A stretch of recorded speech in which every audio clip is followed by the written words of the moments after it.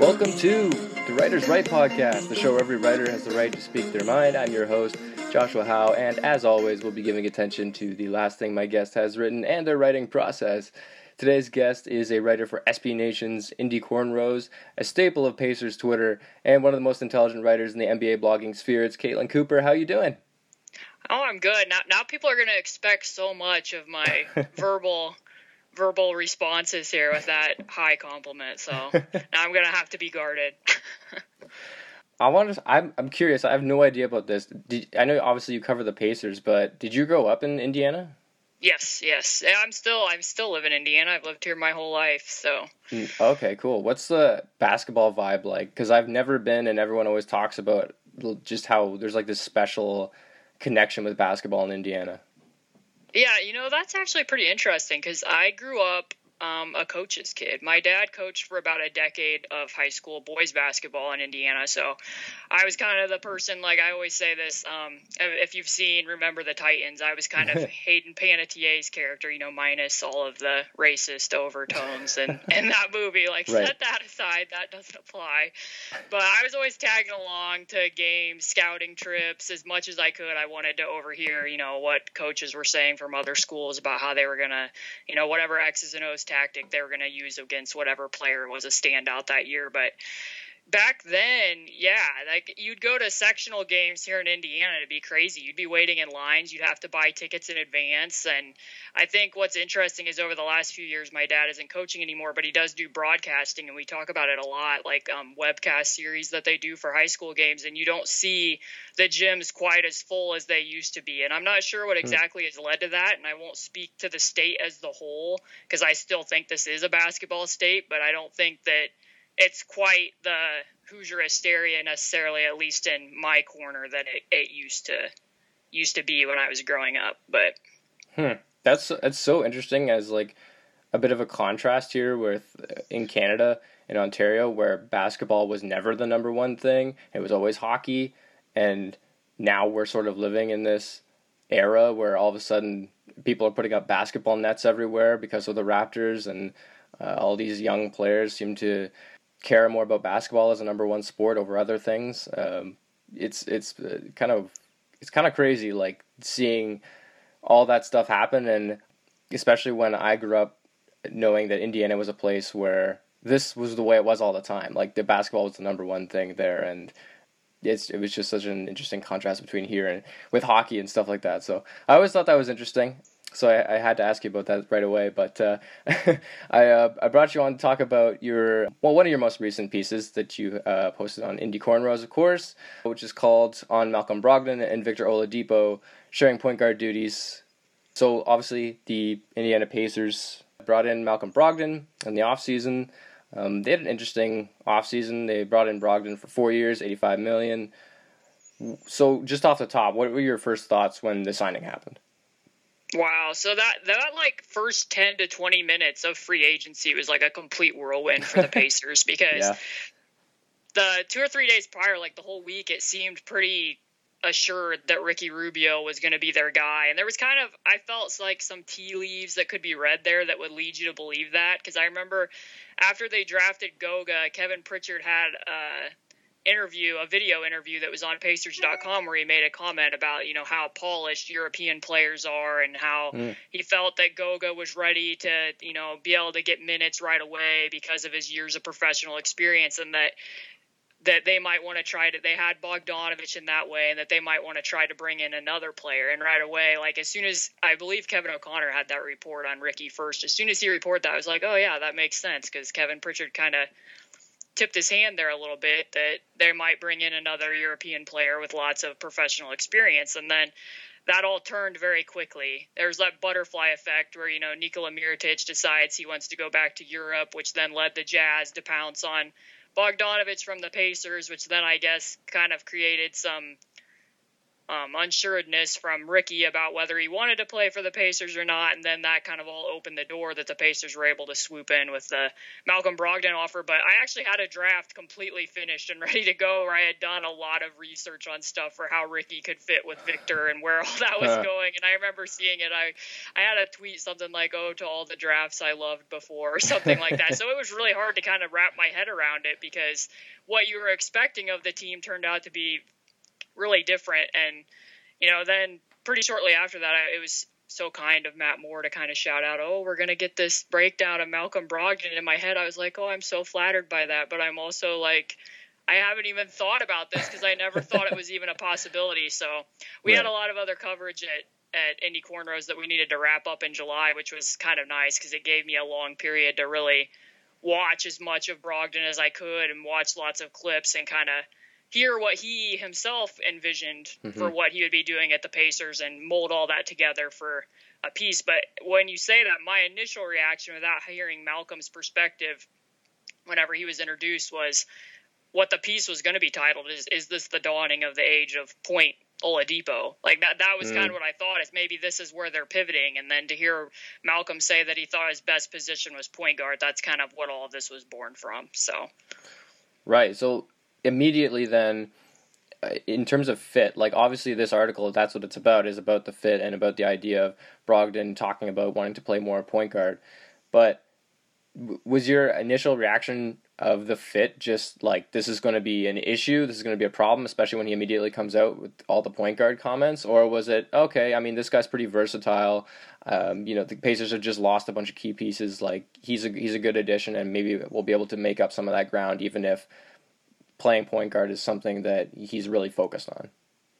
Right. I mean, I think a lot of it circles back. I think just the overall fit with him and Victor, I think you feel good about. I mean, I think the general consensus there is he can take pressure off of Oladipo without taking away from Oladipo. I mean, and I think that kind of went back to, too, that sometimes it's underrated. Darren Collison, that it was ready. It was time to move on there. But I think sometimes we overlook that when Victor first came to the Pacers and they signed Darren, that because he was such a person amenable to having fewer touches and being able to make an impact off the ball, and such a contrast to what Victor had came with Westbrook, that kind of opened the door for Victor to be able to explore the limits of what he could do. And I think that it's pretty easy to look at Malcolm and think, oh, he's kind of a supercharged Darren Collison. And I really wanted to dig in and compare those two players and see where are we going. But overall, I think that my overall opinion of it goes back to what everything I think will go back to for the Pacers next year is how effective Miles Turner and Sabonis are on the floor. And with a big contrast between Brogdon and Darren being that Darren and kind of the Pacers as a whole like to take those pull-up twos and those pull-up shots, and that isn't who Malcolm Brogdon is. He doesn't take a lot of those some of it's because he downshifts and gets guys on his back when he comes off a pick, but it's also that he's just not super comfortable, and he has a slower release when he comes dribbling off a pick to pull up for those shots, be it a 3 or a 2. And I think I had in the article that he took about 9 total step back shots. That isn't really something that's in his arsenal either, but Darren, very much that's his shot, that when he comes off a pick and a big's in a drop, he pulls up into that comfort zone, and that's where they've been. But if you're Brogdon and you're a driver, what does that mean when you have Sabonis and Miles Turner on the floor, unless you're willing to rethink how you're positioning those two, I think type of moving shields in a way, so that he has driving space to get into the lane. And the same goes for Victor. I mean, we just haven't seen a lot because, Victor got hurt, and because they haven't really played Miles and Sabonis together, we don't really know how this is all going to fit together yet until they kind of give it the old college try that hasn't really happened up until this point.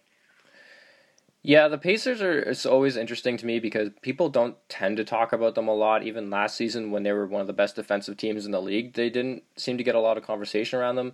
And when Oladipo was healthy, I don't really know why, but I really do think they could have made some significant noise last season if not for the Oladipo loss, which I remember very viscerally because that game was against Toronto. And he fell running with Siakam, and the initial reaction I remember from a lot of Raptors fans was, it looked like he kind of went under Siakam while Siakam was in the air. And initially, I remember a lot of fans thinking that this was like a dirty play, but it wasn't because he just ruptured his quad tendon, so he just went down. I remember that, and the just the somberness, obviously, that overcame that entire game. So that was obviously disappointing. But I really do think. I mean, this team's been shaken up so much, like you mentioned, right off the top. They've lost guys like obviously Bogdanovich, I think, was a significant loss. Thaddeus Young, who I think has always been underrated defensively. Kyle O'Quinn's a good backup big, and Darren Collison, who we talked about.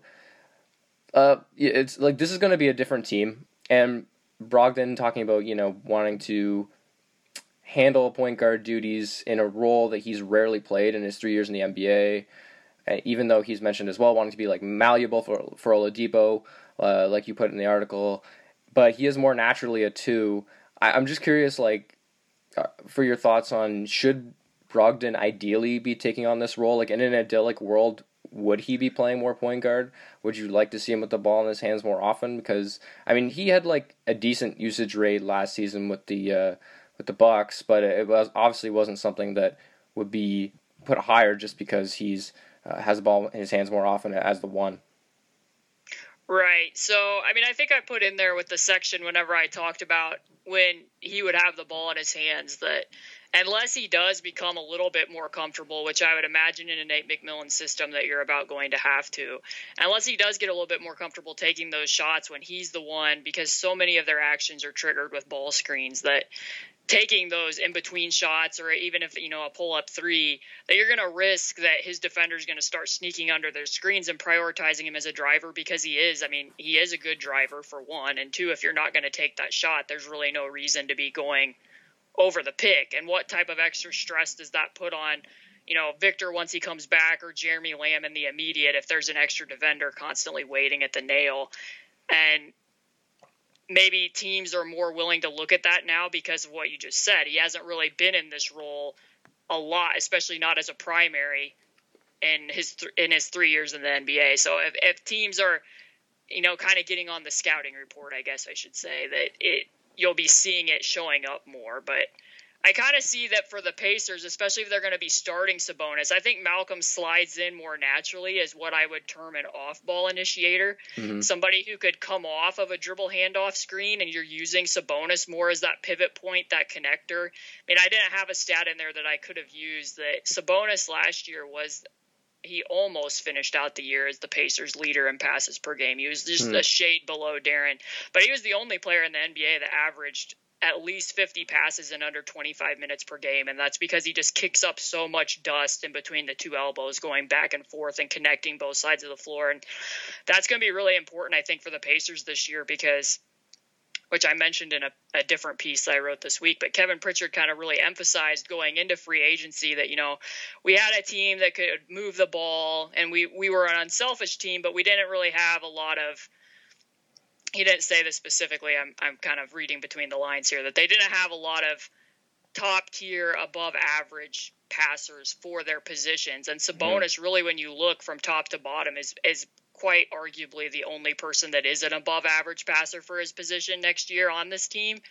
So I think you're going to be looking to him, even though he's kind of might end up being the person that they flip if this doesn't work out. It's kind of an interesting dichotomy in that how important is a skill that you really don't have a way to replicate on the roster. Like if you're running a smaller lineup or even one with Miles and you have both, Jeremy Lamb and TJ Warren out there, or Victor, who are all 3 very much like head down, score first wings, you need somebody that you're going to be able to, get the ball to side, and that's probably one of Sabonis's biggest strengths. So I kind of see Malcolm in that way, and especially if he's coming off screens or he's coming off a DHO, and what type of attention that will draw away from Victor, where maybe he can go away from those picks and he's getting clearer lines to the basket because of that, more than he would have last year with Darren or, even to some degree Bogdanovich, because even though Bogdanovich is such a lethal shooter coming off a screen and so good at reads, if he comes clear around a stagger, he isn't going to make a pass to a roller in the same way that Malcolm is. That was kind of a blind spot for him. So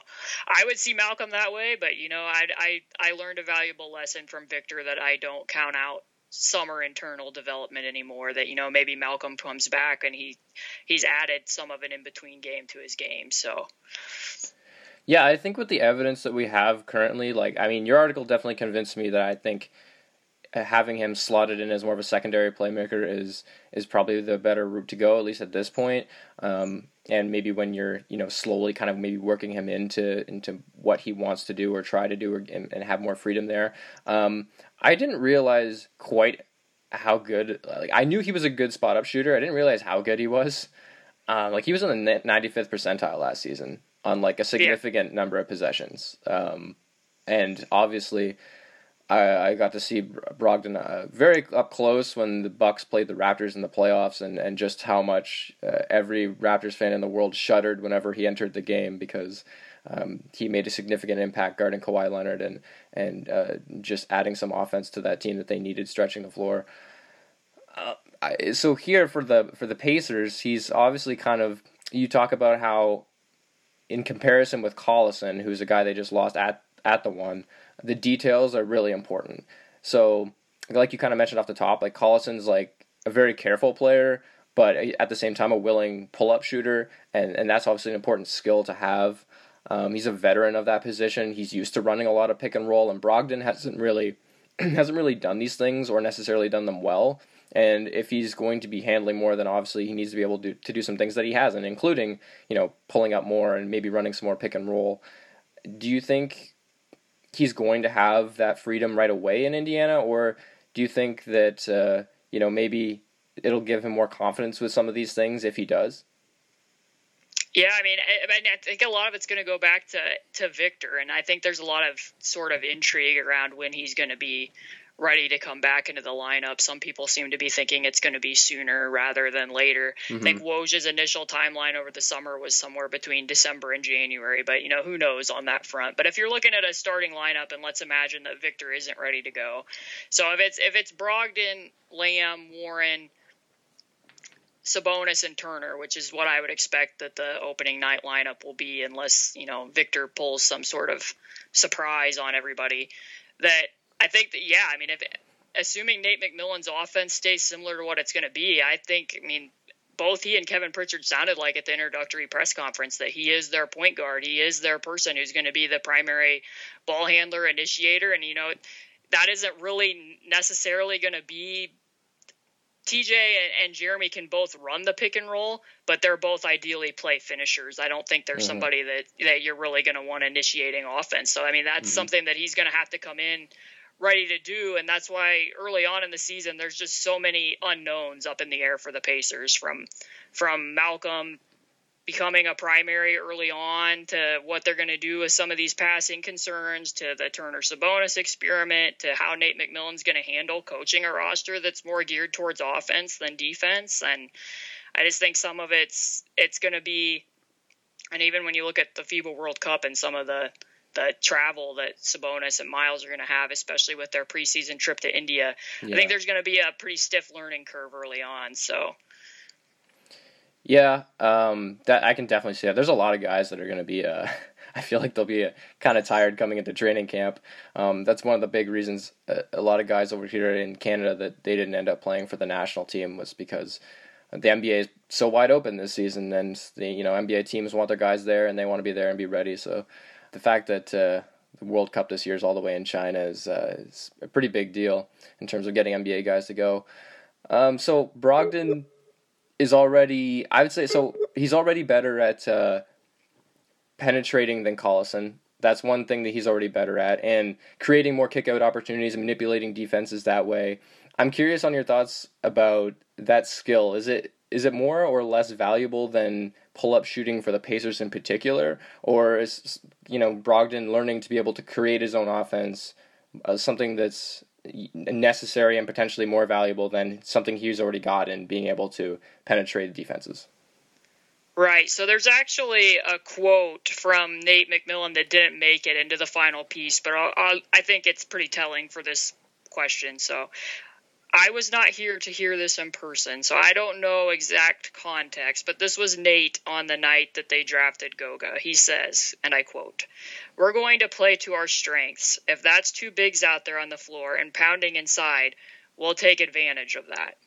And later on, he kind of added on there about, some teams aren't necessarily built to take more threes. And when the season was over, they talked that they wanted to up their volume of threes. I think it's been about 3 years running that they've taken, in the bottom 10 or bottom 5 of the league in three-point attempt rate, even though they've had a top percentage. And you could point in years prior that was the reason they had a top percentage, because Nate very much values quality threes over the quantity of threes that they take. So in the years where they had, the rosters with Monte Ellis and Rodney Stuckey and Lavoy Allen and Kevin Seraphin, it's like, wow, how did that team even finish in the top 5 at three-point percentage? But last year they had more players that probably could have handled more volume, and I think this year they definitely would have more players that could probably handle higher volume. But, he's kind of saying here that, we're going to be juggling 3 bigs, and maybe that fits us more to be pounding the ball inside. And if that's the case, you can run some split cut stuff with Malcolm and have him be shooting threes and hoping that you're kind of using, inverted gravity in that way, that you're freeing up spots for him. But if you're going to be running a lot of double big, double post, high-low offense, then you're not going to be having the same driving lanes for Malcolm. So to your point and your question about which is going to be more important, if they're going to be packing the paint, then that in-between game and being able to hit a pull-up 3 would probably be more important. But if they're going to be running more roll-replace stuff with with Turner and Sabonis, or if you're going to be, taking and borrowing some of what they did with Brook Lopez with Miles last year and be getting more people out of the point, then certainly I think that what Malcolm does is going to be more valuable, because so much of what Darren did was between the 2 wings and in an east-west orientation, and they weren't getting a lot of that penetration to open up, like what I said, like the kickouts and the swing threes, and they also ranked in the bottom of free throw attempts. They didn't hit free throws that great either, but that's a long time running trend for the Pacers too. So I think, like I said, I think a lot of it's just going to go back to what type of a system is Nate going to implement with this roster, that in some regards one thing kind of begets the other. Yeah, one of the things you suggest in talking about all this stuff is moving Turner to the corner rather than just having him down the dunker spot. Do you think he can continue to evolve as a shooting big? Because he's been pretty good. Like last season, he shot over league average, 38.8% on 2.6 attempts. Like that's legitimate. Like he can shoot and stretch the floor. So do you think that you'll see him do more of that as this season goes on? Yeah, I mean, I think somewhat the dunker spot can be a little bit outdated. I think even sometimes when they would have Miles there, I never really understood why, if Sabonis is coming down the lane on the roll, why aren't you having Miles with an opposite cut going to the top of the key? That puts so much pressure on the tagger to have to account for both of those opposing forces. Mm-hmm. And they don't really do that. And I mean, he took about less than 20 corner threes, which ideally is sweet spots, more above the break, more in that free throw line extended out to 3 range. But if he could get over there to the corner, I mean, and you're right, he shoots pretty decently. I hope that they use him more as a stretch 5, because I think that's who Miles is at his core, in the way that God intended. He is somebody that's blocking shots and stretching the floor, but he doesn't always get to be actualized as that because of what the roster has been. And that's going to go back to some of what it's going to be like with Sabonis, because so often last year when he played with Thad, Thad's a low volume 3-point shooter, and he goes through long droughts of times where he isn't going to hit the 3. And I think teams are pretty content to let him try to shoot that shot. But because of that, if he hit a few shots out of the pick and pop, it'd be the timeout, and then you could be pretty predictable that the team would come out and cross match it. Boston cross matched pretty much everything in the playoffs against them, mm-hmm. where Miles wasn't really drawing Aaron Baines to be able to pull him out into the rim. Sabonis was, or Thad was. And Sabonis is so much a load around the rim, and he isn't really somebody that's going to step out and hit a lot of threes, that teams have a lot of incentive and Miles doesn't really get to draw that rim protector out into space or drag them out to sea, so to speak. So it's interesting to see how the rest of the roster fits around him and how it impacts his overall individual development, because you kind of saw that even in the World Cup game against Australia earlier this week, how much teams' defenses impact his productivity. Because the first game versus Australia, I mean, he really made an impact in the pick and pop, especially with Kemba running point. And then by the time the next game came around, because he was pulling Baines and Bogut into space, and by the time the next game came around, that the Australia had adjusted by forcing the ball out of Kemba's hands and then pre-rotating to his popping location. And then that kind of makes Miles can get a little bit antsy in those 4-on-3 situations. So a lot of it still with Miles depends on, so much of what he does on the floor kind of depends on how teams defend him. And I'm not sure it's going to be an ideal scenario with another big out there who isn't going to step out and hit the three unless that's an area that Sabonis makes strides in this summer. So we shall see on that front.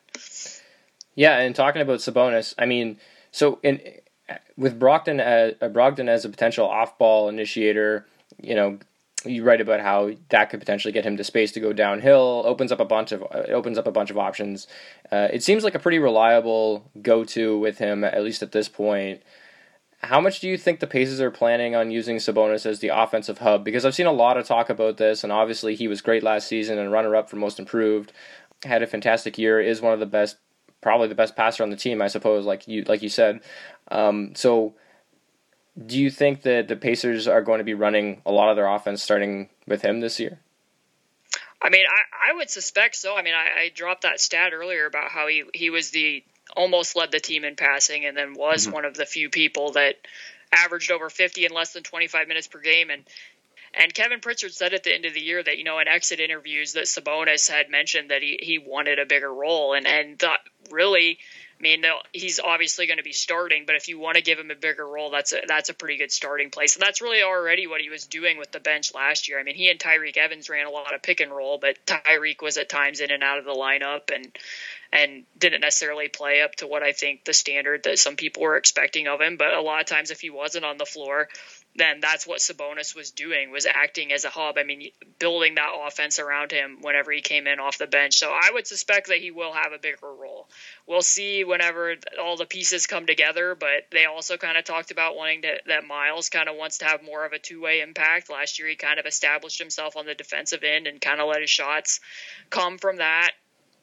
Whether, you know, he wasn't so worried I shouldn't say it that way. I should say that whether his shot fell or what touches he got didn't impact his defensive effort as much as they had in years prior. He very much focused on establishing himself on the defensive end. But if he wants to have more of a two-way impact, how all those touches are going to get divvied up between those two, plus having two scoring wings, and, you know, maybe some of that will land with Malcolm. But I would expect that Sabonis will have a larger role. So in short, yes.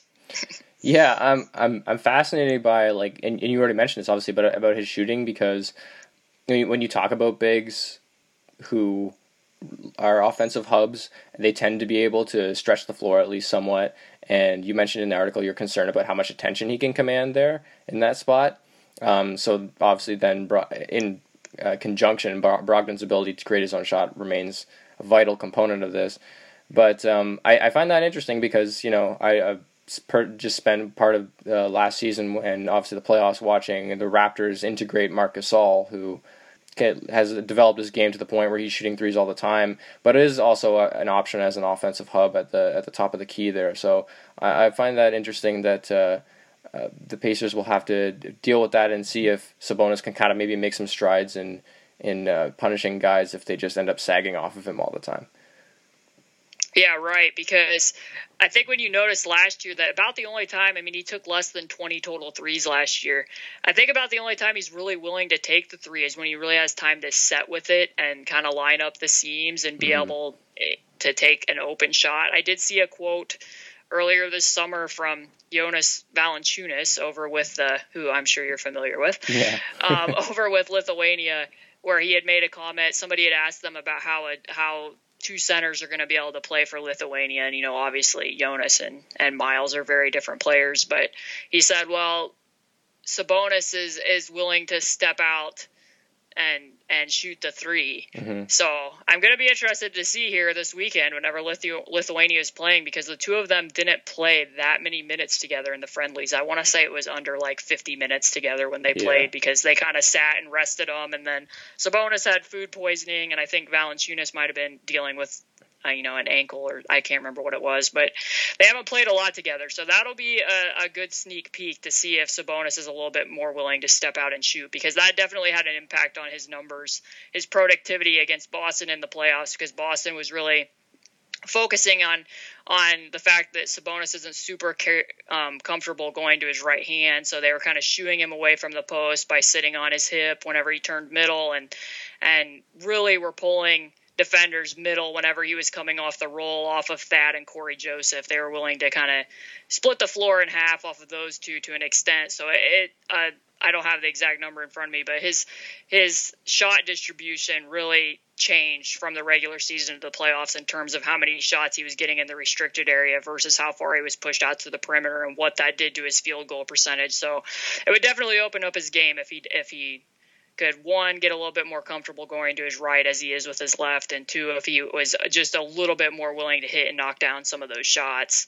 And obviously, too, if, that's just the difference between TJ Warren and Thad, that if Warren's adaptation into a multi-level scorer and the way that he kind of exploded from three last year, if he's out there standing in the corner versus Thad, then maybe Sabonis isn't seeing the same degree of goalies that he was seeing last year in the paint if they choose to go small, or if Miles is in the corner. That's a little bit different look than what he would have been seeing last year when they were planting one or the other of those two guys just straight in the dunker spot. So there's ways to work around it, but you definitely want to see internal development from both of them. Yeah. So moving to Oladipo here for a second, because your article is structured kind of in three parts, with starting with Brogdon, obviously, as kind of the new guy, the new addition here, and then Oladipo, and then talking about defense. And one of the things that hit me right off the top, because I watched the Pacers last season, but I obviously didn't follow them like you did, and I have a very sort of broad, basic understanding of how the season went. So I was fascinated by how you broke down Oladipo's season, in that obviously he only played 36 games, but there were these distinct periods that you talk about, and the first one being the higher usage rate that he started with, and then there was this struggle of finding balance, and then of course the injury that ended his season, and this period of weirdness that you call kind of like a quasi-purgatory, which I love. And he was doing a bunch of weird things, like waiting or refusing to attack, it seemed like, or making predetermined reads. Do you have any idea of what was going on here? Or was it just his struggle of trying to get his teammates involved and also get his own shots, or what was going on there? Right. So yeah, I definitely wanted to include that in the section, because you start early on in the season, and in one game in particular stood out with the high usage percentage. They were in Houston, and I think most people know that early in the season, Houston's defense, their switching defense, wasn't even really that good. They go down to Houston, and I think Victor ended up shooting about 7 of 24, and he had 3 turnovers. And one thing I noticed that stood out in that game is one of Victor's kind of signature moves is that when he draws a big on a switch, he likes to retreat dribble, and then he launches himself kind of at the 3-point line into a shot. Well, they're using Clint Capella he was following Victor out on those retreat dribbles, and when he'd do that, he was funneling him into Houston's rotations and forcing him to drive into rotation, because he couldn't step out of the 3-point line because there was Clint Capella. Mm-hmm. And I don't think that Victor is a selfish player by any means, and hopefully that didn't come off in the article, but when he's forced to drive into rotation like that, he drops his head a lot. So he doesn't always have the best sight lines, and then that kind of leads him to just taking more shots because he doesn't have those passing outlets to make. And you saw that pretty readily in those games when he was trying to make those cross-court kickouts to Bogdanović. The pass either, sailed out of bounds or wasn't quite on target. But yeah, so then he goes through that period where he had a higher usage than any season that Paul George played. He was seeing extra defenders. Another thing that stood out in that game is that they were even bringing their strong side corner defender off of Thad, and that was pretty eye-opening, because that's a huge no-no. So he's kind of seeing 3 defenders every time he's driving off a pick, and that was pretty regular in the early going of the season. And then he goes out and he misses 11 games with what they just described as knee soreness at the time. And while he's gone, the Pacers kind of find a stride. They won at a decent clip, better than they did last year when they went 0 of 8 in the games that Victor didn't play. And I think Victor kind of needed to find this balance of, okay, my teammates won some games without me, and how do I ease my way back in coming off an injury versus, what should I be? Should I be assertively looking for my own shot, or whatever it may be? So he plays the Wizards, and he doesn't even take his first shot until 5 minutes left in the second quarter, and that kind of started raising some red flags for me, particularly in that game, because neither he nor John Wall took a shot in the restricted area. And I remember thinking after that contest, something doesn't. Are both of them feeling okay? Like something that doesn't quite seem right there when those two players haven't got a single shot in the paint. Mm-hmm. And it wasn't like the Wizards were trapping him or, something along that lines. And then, kind of lo and behold, both of them have other injuries. So I think it was just kind of this mixture of things that were going on in between him missing those 11 games and being injured. I'm not a doctor, so I don't know, but you could see some signs where he didn't really exactly have the same lift coming off a shot, where he'd get in the paint and kind of go off of one leg, and not as if it's a one leg fadeaway, but as if he didn't want to put a lot of pressure on the knee that had been bothering him. And then also like just watching him turn end to end and not wanting to push off as much. So I don't know if there was some lingering soreness from the initial injury, and then just trying to find that balance, because you look back at some of those rosters that Paul George had, and I do think that Victor overall had more help on last season's team than some of the teams. Certainly not the Eastern Conference Finals teams for Paul George, but the late ones before he ended up in Oklahoma City, that Victor had more help, and I think he wanted to be a good teammate and kind of balance that. But there was just, as I wrote, just a lot of weirdness in those months leading up to him rupturing his quad tendon, and that moment where that pass that I cite was kind of one where it was like, hey, here's some progress. Not that Victor had a bad season, he certainly didn't, he was an all-star, but there was some regression in certain areas, and that was one pass where that would really open up and change his game for him. And that was something that I definitely wanted to touch on what his season was and what it could look like if he and Brogdon are on the floor and he's initiating more of the offense, and what that would mean for both of them. Yeah, I was thinking about, so is that sort of the next step for Depot then, being able to make passes like that more consistently and more on target and on time, and being able to penetrate, and especially for the corners? Like we talked about earlier, Brogdon's a deadly spot-up shooter. That's something we already know he can do at a high rate. And obviously, you bring up in the article as well, like on the wide open shots, it's important to note that on the wide open shots, he's fantastic. And on the open shots, open as NBA.com defines them anywhere, where there's someone within 6 feet, he doesn't shoot nearly as well. So that just makes it even more imperative that Oladipo not only develops this skill where he's able to make these passes and have them on target, but be able to do them quickly and just have all the timing right and all that stuff. Is that really the next step for the Pacers to kind of get to the next level with Oladipo at the helm if he comes back healthy? Yeah, I think so. You look back, he wasn't in the playoffs this year, obviously, but you look back to that series with Cleveland. I don't know how much you watched that, but Cleveland escalated from single coverage to soft doubles to hard traps, and you kind of see that Victor kind of defaults to sort of these, like, I want to say meek and mild passes to his two release valves, which is either the slot or there at the free throw line coming off a screen. And it's easy for teams to play one pass away defense when he does that, until he can kind of develop these next tier passes, whether it be a skip pass or a cross court pass or like a hook pass where you dribble in and find that passing window and throw it back to the slot in that way, instead of it leading to so many offensive resets. And I think that would have been true whether they added Brogdon or they didn't. Mm-hmm. Just so that they're sure that they can attack in those 4-on-3 situations. And some of that goes back to a difference between Sabonis and Miles, because Miles still is kind of trying to figure out when it's the right time to slip versus roll versus dive versus pop, whereas Sabonis is a little bit more natural, releasing from a screen and finding the open spot on the floor and then making a quick read out of those plays. But, that becomes a little bit harder if teams are loading up on those spots. But if they are and Victor can make those passes, then that would open up the game. That would have opened up that series a lot, especially when you looked at the 3 middle games when Victor's field goal percentage really dropped and he was struggling to adjust to those traps. And they didn't do a lot of, to Victor's in his defense, they didn't do a lot to relieve that congestion preemptively. Like, they didn't use a lot of ram screens or stuff to make that second defender that was coming out to him a little bit slower to get up there. So, yeah, I think that would definitely change a lot of things. That was one thing that I had penciled in last year ahead of the season that, I really want to watch how Victor develops as a passer and how he's creating space for himself. And you did see some growth from him in that regard in the little bit of brief time that he played, with how he was snaking his dribble and adjusting around screens to continue creating separation. So I think that's the next step for him.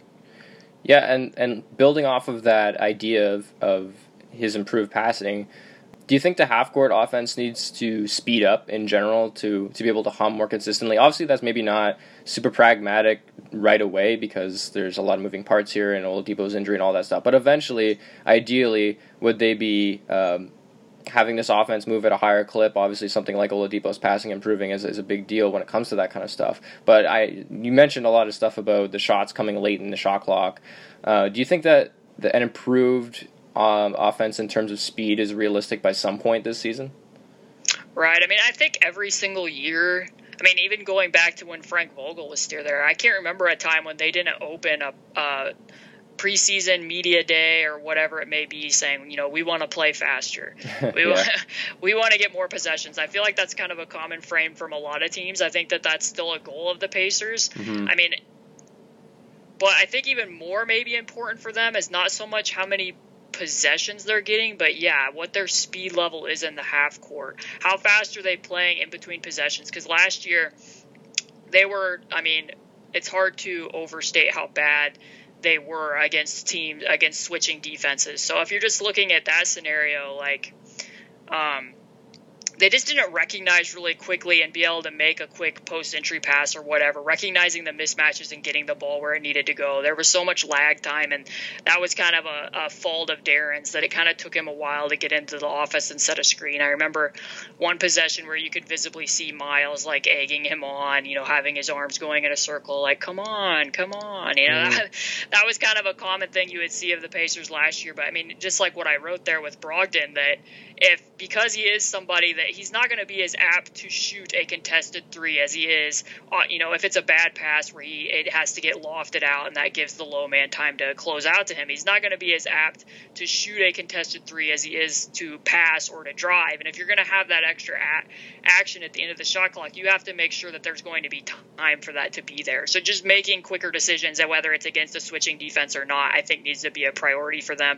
They ranked pretty low, especially I think even worse, obviously, after Victor went down, that they were one of the teams that was ranking with one of the highest frequencies and the percentage of their shots that they were taking at the end of the shot clock. And they say that they like to play both fast and slow. They want to react quickly and transition because they're so good at forcing turnovers that they want to get easy offense that way. And then they want to work the offense at the other end and really make the defense have to work. But I think there's a difference between doing that and just kind of having to settle for whatever shot you get after if you're De'Aaron in the playoffs and Al Horford gets a switch on you and you really can't break down your man off the dribble. There's a difference between that and actually working the ball around and making the defense work. So, I definitely think that will once again be a refrain that we hear at Media Day, that they want to play faster, even though they are going to be rotating a group of three centers on the floor.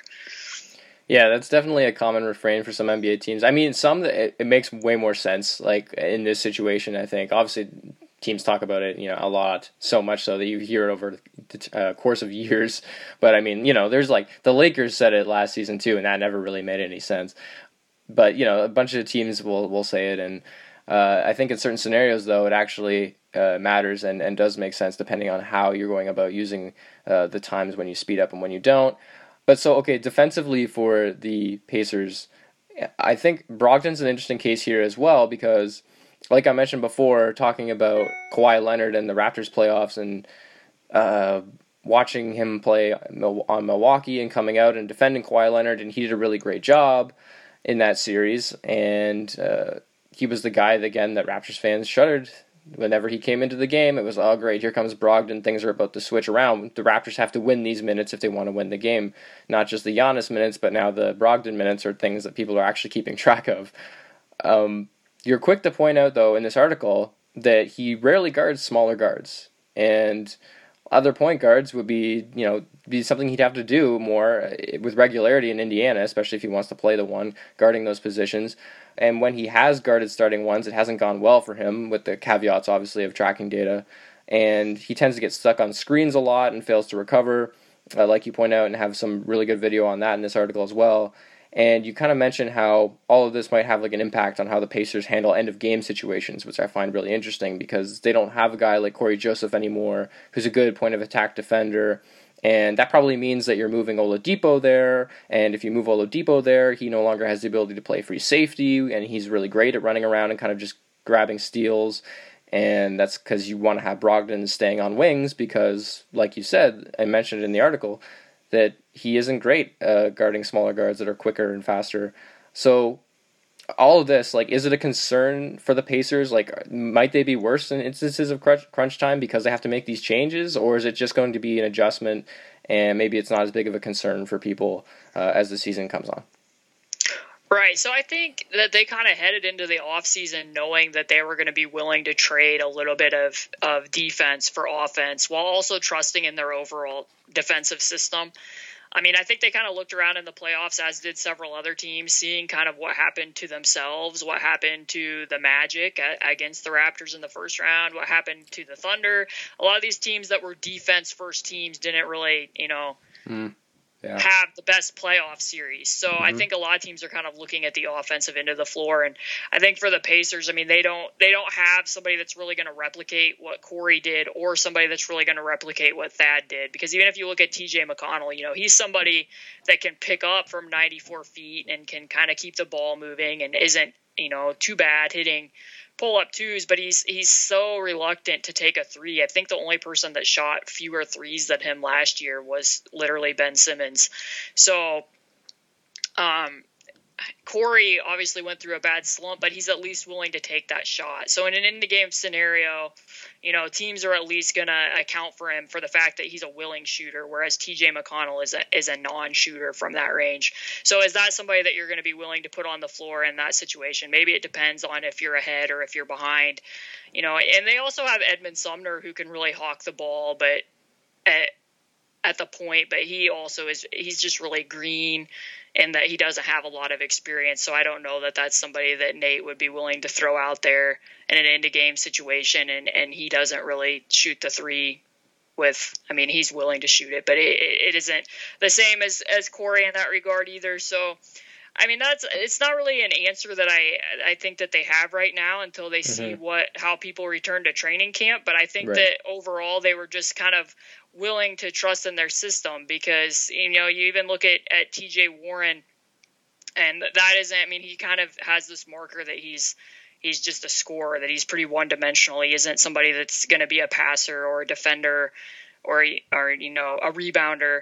But then you also know what the narratives were about Bojan Bogdanovic when he was with Washington or Brooklyn. And then by the time he came to Indiana, I'm not going to say he was a stopper against LeBron. LeBron fairly well dominated the Pacers in the playoffs 2 years ago, but he held his head above water. Most games they were putting Bojan Bogdanovic against the other team's top wing so that Victor could be in that roaming sort of role. So I think they're kind of hoping that they're pretty good at refining defenders so that they're going to have growth from those people on that end of the floor while they also think that they're going to get a little bit more scoring so that maybe that doesn't matter quite as much as it had to last year, that they were so dependent on being able to force turnovers and get stops because they just couldn't generate offense in the playoffs.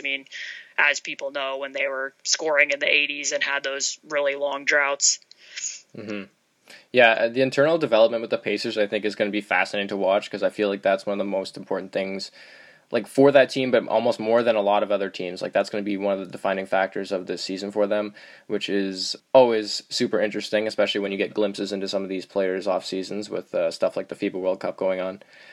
But I wanted to move to sort of the other side of this podcast quickly, which is more about the writing and the process of writing and how people go about that kind of stuff.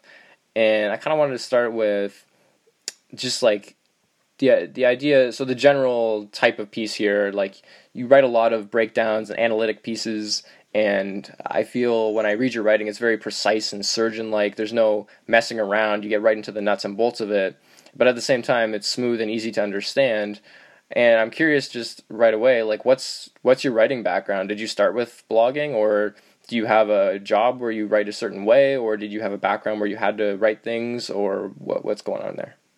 Right, so that's pretty interesting. Yeah, ever since college, yes, I just do sports blogging, but I studied history pretty extensively, and I had a professor who later became my advisor, and I remember sitting down in his office hours one day, and he was telling me, he was like, we were just discussing, career aspirations and what you might want to do, and having a general conversation. And he said, the history has changed very much and the profession, in that now with, the internet and the way that we get information in so many different, we have constant access to information, that you don't really, a historian is no longer like the wise man in the way that he would have been, centuries ago, where this was the person that, cataloged, and that it's become very much more about writing and argumentation. And you see that even in when you're taking the courses, and where that has shifted, that, you're not sitting down and taking multiple choice exams anymore when you're in like a 300 level or an advanced level history course. You're taking, essay-based exams where you're really being asked. I mean, in his class, a question might be, how do you define success in the 1920s? That's not something that you're regurgitating facts. You're having to build an argument based on what you've learned and studied in the course. And obviously it's going to be fact-based information, but you're really presenting it. So whenever I set out to do an analysis piece, I would say that like the numbers certainly matter. I value stats, but those are like my source-based materials, in the way that, if I was writing a paper in my 1960s class, where I would look up and, everything has to be so well sourced that I want people to know, hey, I'm not just pulling out some random possession. There's reason for having this. I kind of have in the one section of this article a stat where I looked up, where I really wish that you could filter all of that wonderful player tracking data, where I looked at how often Darren drove per his touch time versus how often Malcolm drove per his touch time. I think that was an important number to add context to this, but I don't want the story to be the number. I want that to be, kind of the context. And I hope that it comes across pretty digestible. I want it to be something that I think that most fans will be able to open up and read and understand. But I also, I don't want to talk down to people. I don't want to, pretend as if I have all of these all-knowing basketball answers and I know so much more than you. Like, I want to be able to point things out, but I also want it to become something where it feels like it's a conversation that we can read, and there can be some color involved, whether that be, certain verb usage or whatever it may be, so that people aren't just getting bored to tears reading my ramblings. Yeah, no, I find that I always find the best articles, for me anyway, in terms of reading, especially when they are analytic pieces and breakdowns, is, video helps as well, but when the sort of the target of the, whatever the point is that it's being made, starts off with all the contextual stuff, and then the stats are being used as evidence, or sort of like the icing on the cake. But all the stuff underneath that, I think, is the most important. And that's not to say that, I test Twitter over analytics Twitter, or whatever that argument is. Obviously, you need both of them to make something coherent and I think, more truthful. But I do think that the best articles tend to rely more on that stuff and showing and that way than just throwing out a bunch of stats, because I think we have entered a portion of, an NBA era, the basketball era, where that happens a lot, where people will throw out stats without having done the proper contextual research to actually kind of back up what is really going on there, and then you might come up with an answer that's just, even slightly off of what's actually happening, but then, you're still less truthful than you could have been. Right, absolutely. I think Jalen Rose had a Q&A. I can't remember right now who did it with him, where he had some pretty interesting thoughts on the overall, what you just, described, that eye test versus stat Twitter, and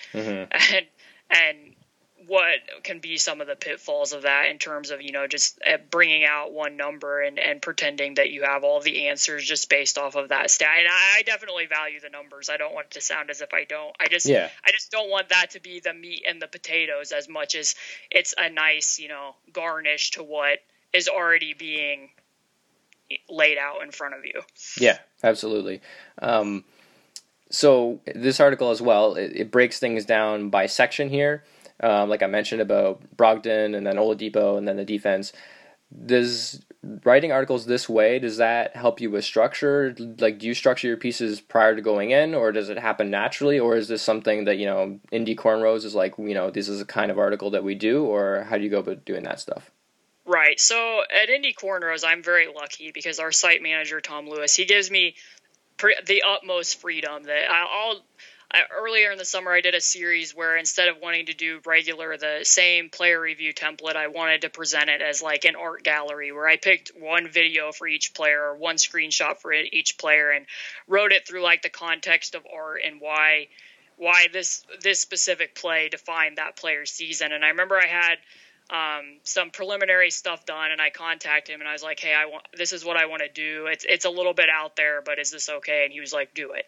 Nice. So I get a lot of freedom to play around, and I really appreciate that. But in the case of this particular article, it's a little bit of yes and no.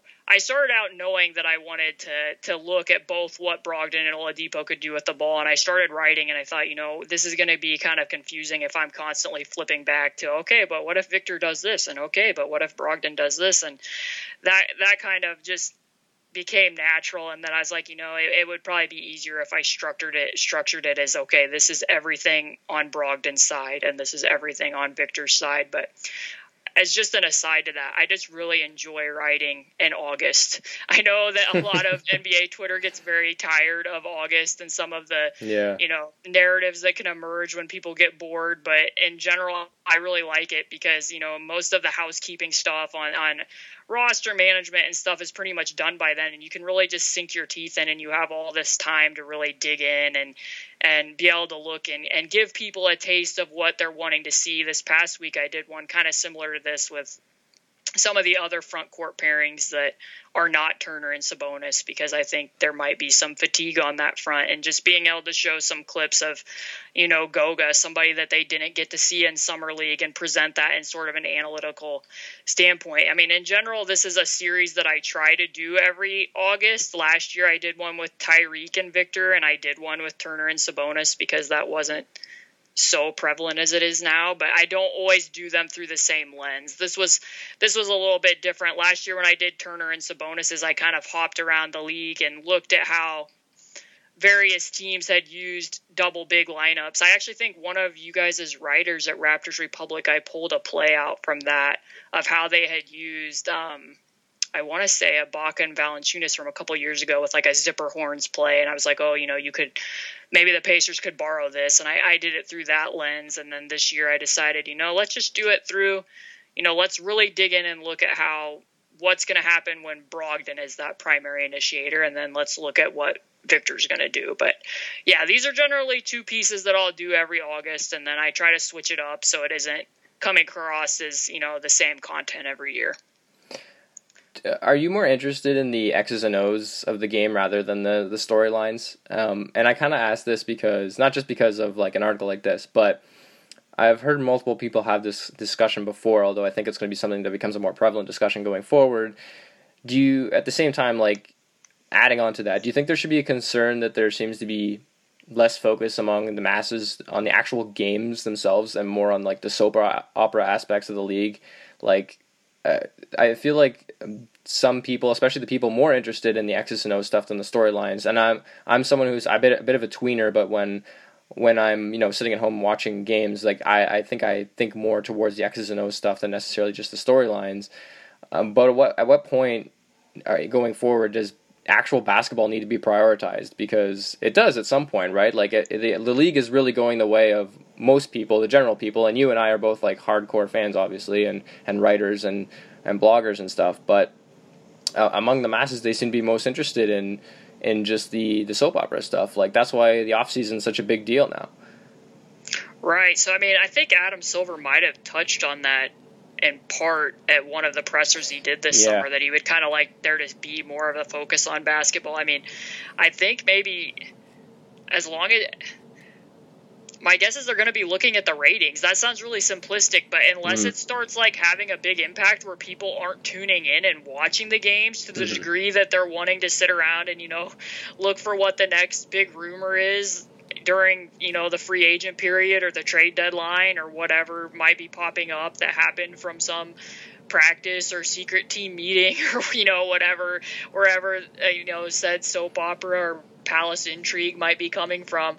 I don't know that they'll have that much of a concern about it. I mean, I don't want to sound like super pretentious. I think that can come off bad sometimes, where it's like, oh, Sure. well, we just need to be talking about basketball and that is all, because I mean, I'm not going to tell other people how to enjoy their own specific fandom. Right. I read a lot of that stuff. I mean, that I think for my own personal writing, I'm not going to be able to provide that content to the degree that, you know, the actual capital I industry people are, because they have ready access to these players where a lot of this news will come out. And those things do provide context, whether all of us like it or not. You know, knowing what some of those interpersonal relationships are between a team does impact what's on the court, though I might argue that you would say that, you know, if two players are having an issue, that you would notice that on the court to an extent, but that provides the context and the background that you would need. But as a blogger at Indie Cornrows, I'm not going to be able to provide that content to a reader as much as I'm going to be able to say, hey, look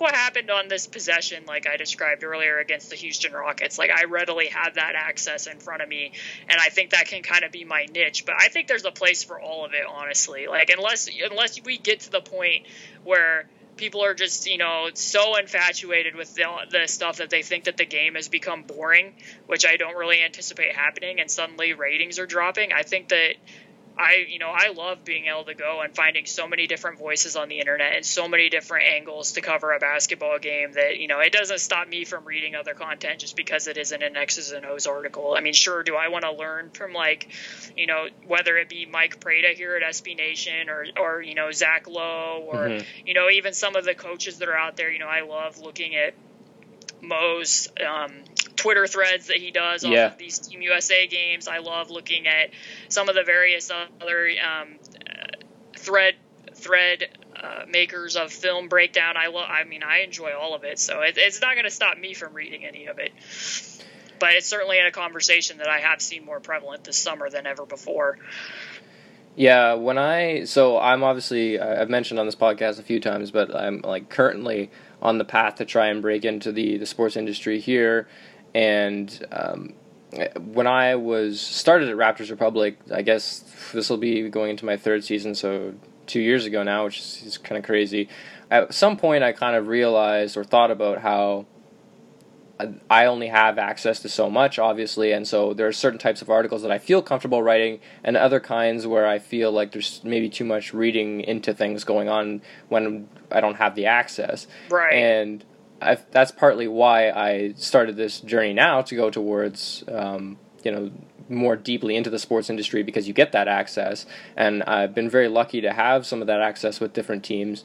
And it really is, like, there is a striking difference between sitting down and saying, like, okay, this is the stuff that I have before me that I can work with, and here's what I don't, so I'm going to write, I'll write about Pascal Siakam's efficiency or something. I can do that from home, but you want to talk about, stuff that's going on with him on more of a personal level and sort of add that into that type of article. Well, you kind of need to be there. And so I do think it's something that I feel like a lot of bloggers deal with and struggle with when trying to find their niche, because because of that, I feel like there's a lot of similar stuff going on out there. And obviously the best bloggers manage to stick out by just like finding their own voice and present stuff in a way that's unabashedly themselves. So I just think that's an interesting and topic that I've dealt with, and like trying to move to the other side is fascinating. And so sort of attached to that, something that you do and that I've done, obviously, is blogging, and blogging and the sports industry, at least here, is so fascinating because there's so many people coming up, moving actually into the industry from the blogging world, which is something that obviously never used to happen. And there's the connection between blogging and real life, and a lot of people do it. They work their 9-to-5 job and they go home and they blog, but it can feel like a full-time commitment. And a lot of people I know say that it feels like a second job.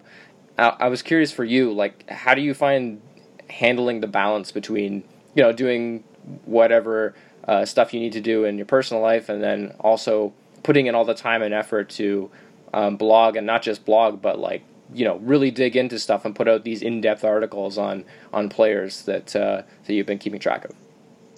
Right. So, yeah, I mean, that can definitely be a tough balance. And I don't want it to sound like, oh, woe is me, because this is definitely something that I've chosen to be able to be a contributor at Indy Cornrows. But I also, in my day job, I have quite a bit of flexibility because I work from that at home for a computer consulting business where I'm able to kind of set my own hours. So I have a little bit more flexibility than I know a lot of my colleagues do in that regard, where they, are actually going to a 9 to 5 and then coming home. But I mean, one example that I would use is last year at the trade deadline, my site manager and I, we are the two writers from Indy Cornrows that are kind of on task all day during that to see, if a rumor comes up that is pretty well sourced or it looks like something's happening, we need to get up a news piece really quickly. So during the day, I mean, the Pacers were pretty quiet. They had a piece where they made a periphery trade where they got a second round pick and then they waived Ike Anigbogu. And Tom and I kind of split that up between the two of us. And then that night, I was like, I would really like to be able to write a breakdown on Wesley Matthews. And I feel like kind of the sooner I get that up, the better, because I don't want it to be a retread based on, maybe somebody else gets up another piece and, maybe it feels like overkill. And I think I have a really good angle on that because Wesley was coming from Dallas and the Pacers had kind of incorporated some sets from Dallas whenever Doug McDermott came over to kind of make him feel more comfortable midway through the season, where you would see they were running the exact same plays. I'm like, that would be interesting to dig into. So I started writing that article, and by the time I was done putting it together, I didn't actually go to sleep until about 5 or 6 a.m. And then about 2 hours later, I was up doing my actual job after that. So I mean, that's just kind of a scenario that I think a lot of people don't see that behind the scenes where, yeah, it is. Sometimes it can be like you're working two actual jobs. And I was happy I got that piece done because it did get out really quick and I was kind of able to put my stamp out there on it. And I don't want to say, oh, I was first on this, because it was very different than what other people would have written, I think. I mean, that's one thing that's great about Pacers Twitter. I think we have so many different diverse voices and angles where there isn't so much overlap between writers, but it was something that I knew that people were going to want to know more about him the next day versus like a week later. I mean, that's a difference between this piece and something that's more time sensitive like that. This one, I felt like I really had time to, it's like, there's a trade-off of which is going to be better, that I really digest this and I feel like I come up with something that is really going to show people into what Malcolm Brogdon can be, or I stay up all night tonight after the first day of free agency to break down Malcolm Brogdon. Like in my case, knowing what I would have come up with then versus what I did come up with, I think that readers got the better end of the stick here. But yeah, I mean, it can definitely be a grind. Do you ever find that there's burnout? And if so, how do you get past it? Because, yeah, I mean, you mentioned that you like writing in August and stuff, and a lot of people and bloggers I know don't, and it's sort of the doldrums of the NBA season. That's partly why, but also because they're tired. They're doing a lot of stuff all season long, so they kind of need that period to recharge. Yes, definitely. I mean, again, at Indy Corners, we have very specific roles where Nathan, who I think is great at writing recaps, he does pretty much all of our game recaps unless he's going to, need a night off for whatever reason. And then I or Tom or one of our other writers will fill in. And Tom he has a podcast that's affiliated with the website, and he does a lot of game threads and game preview stuff. And then I kind of get to slide in with analysis pieces. So that makes my job a little less nightly, where I'm having to come up with a recap, every single game, where I can kind of take, X amount of days to come up with what I'm coming with. But as far as fatigue, yes, like I will say that I kind of have a need to be different. So the Turner Sabonis thing, I remember 2 years ago, the very first game of the year, I noticed that Nate McMillan had kind of played them, I don't know, like less than 5 minutes together, but they had played them together. And I was like, that's really interesting in terms of that could be what's next. And the Pacers had played at like an outrageous pace that night against the Nets and had scored all these points. And I was like, can I get away with writing about something that only happened in 5 minutes time? And I was like, yes, I can. So I wrote that piece about Turner Sabonis, and then nothing really more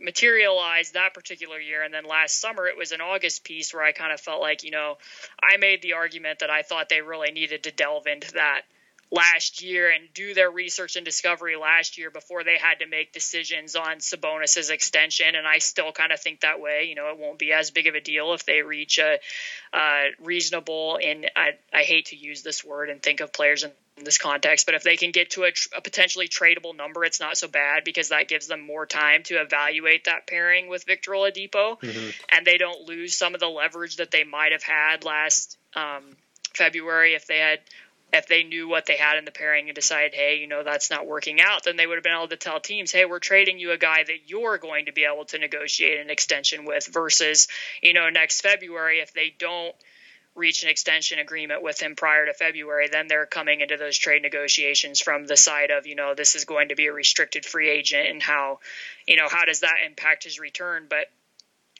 from the sense that that's how I presented that one. And I told myself, you cannot write about this pairing all the time until something changes. And I kind of there's been so many articles published on it that I kind of grew tired of the topic. So that's where I would say that my fatigue sort of comes from, is from actual topics. And I didn't write about them again until the playoffs, because unless something new popped up, and I felt like in the playoffs it did, because they had some of those struggles against the cross matches, and what would that mean, and what would Nate McMillan have more of a stomach for, versus, is he going to be willing to downsize, or is he going to be willing to trust in them to make sort of the reads on the floor that they would need to make to have the elbow room to coexist when plays break down. And as you'll see this August, I did not write about them again, because I feel like there's nothing more to be said there until you actually see the on-court product and what sort of growth each one of them may have made over the summer, and how Nate McMillan handles them. So during the season and during the summer, I would say that it can become hard for me to be like, oh no, do I have to write about that again?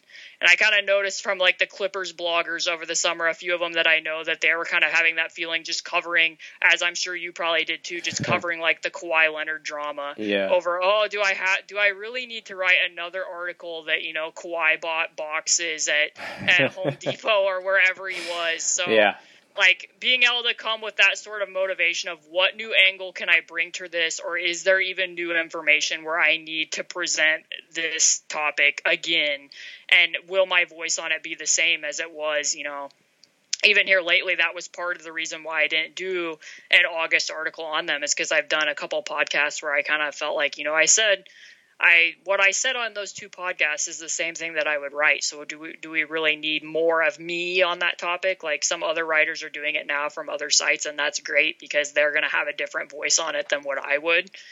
But that's where my source of fatigue comes from.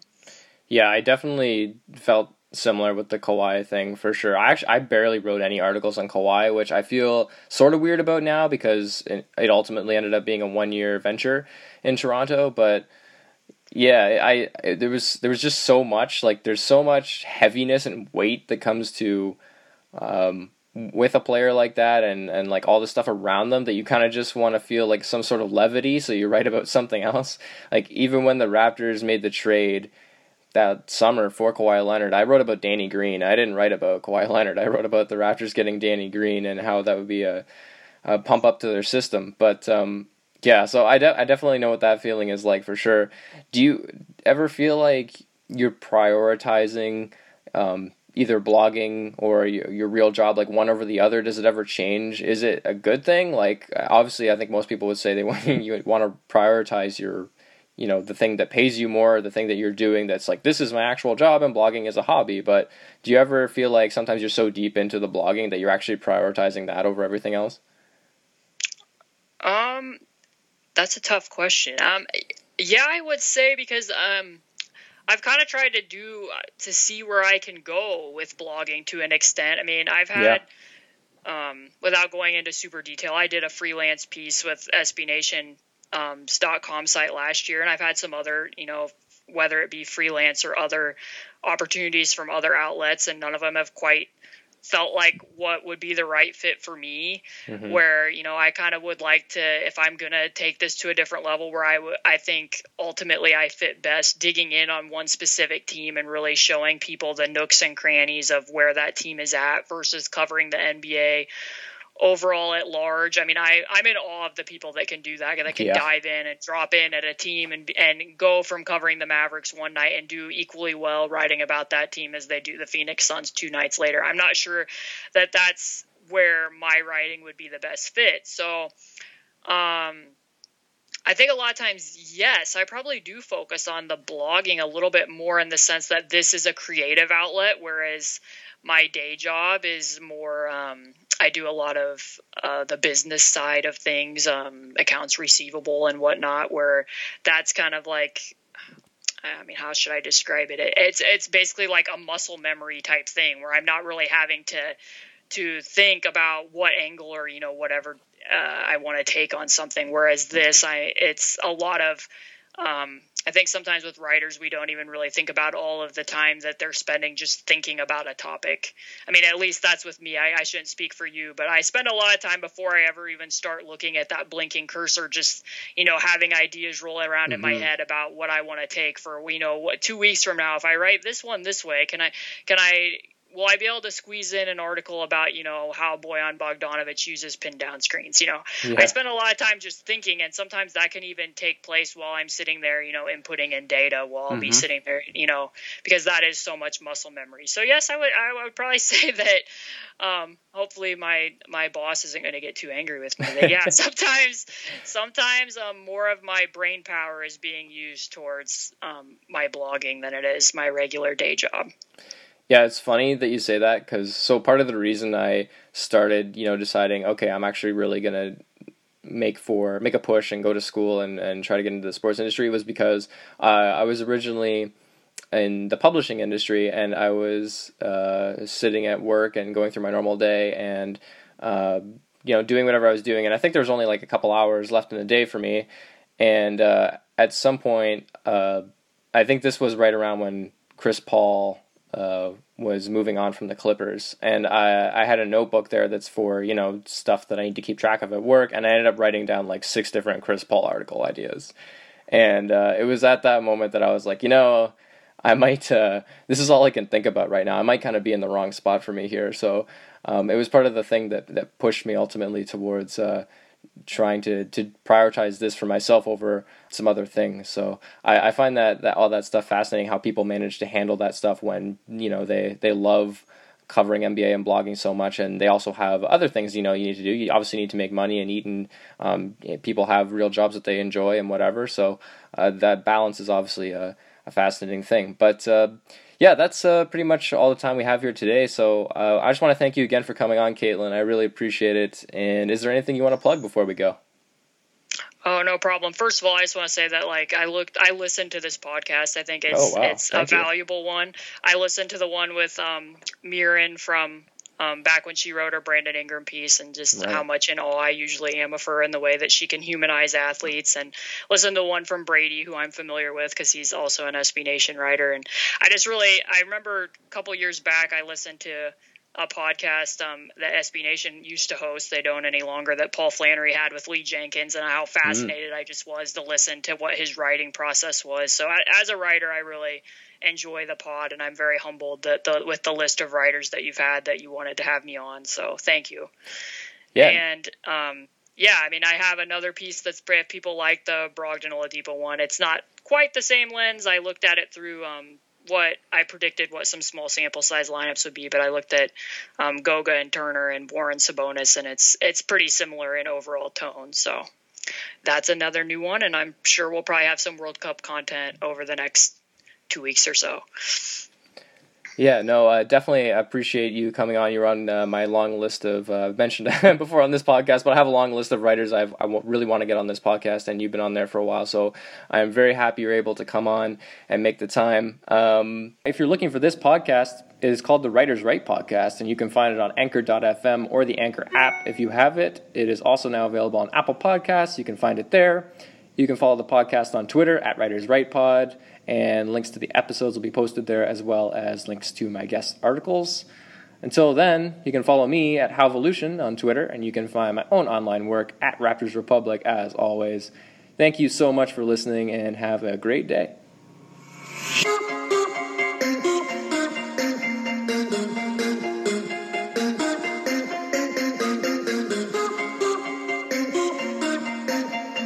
you.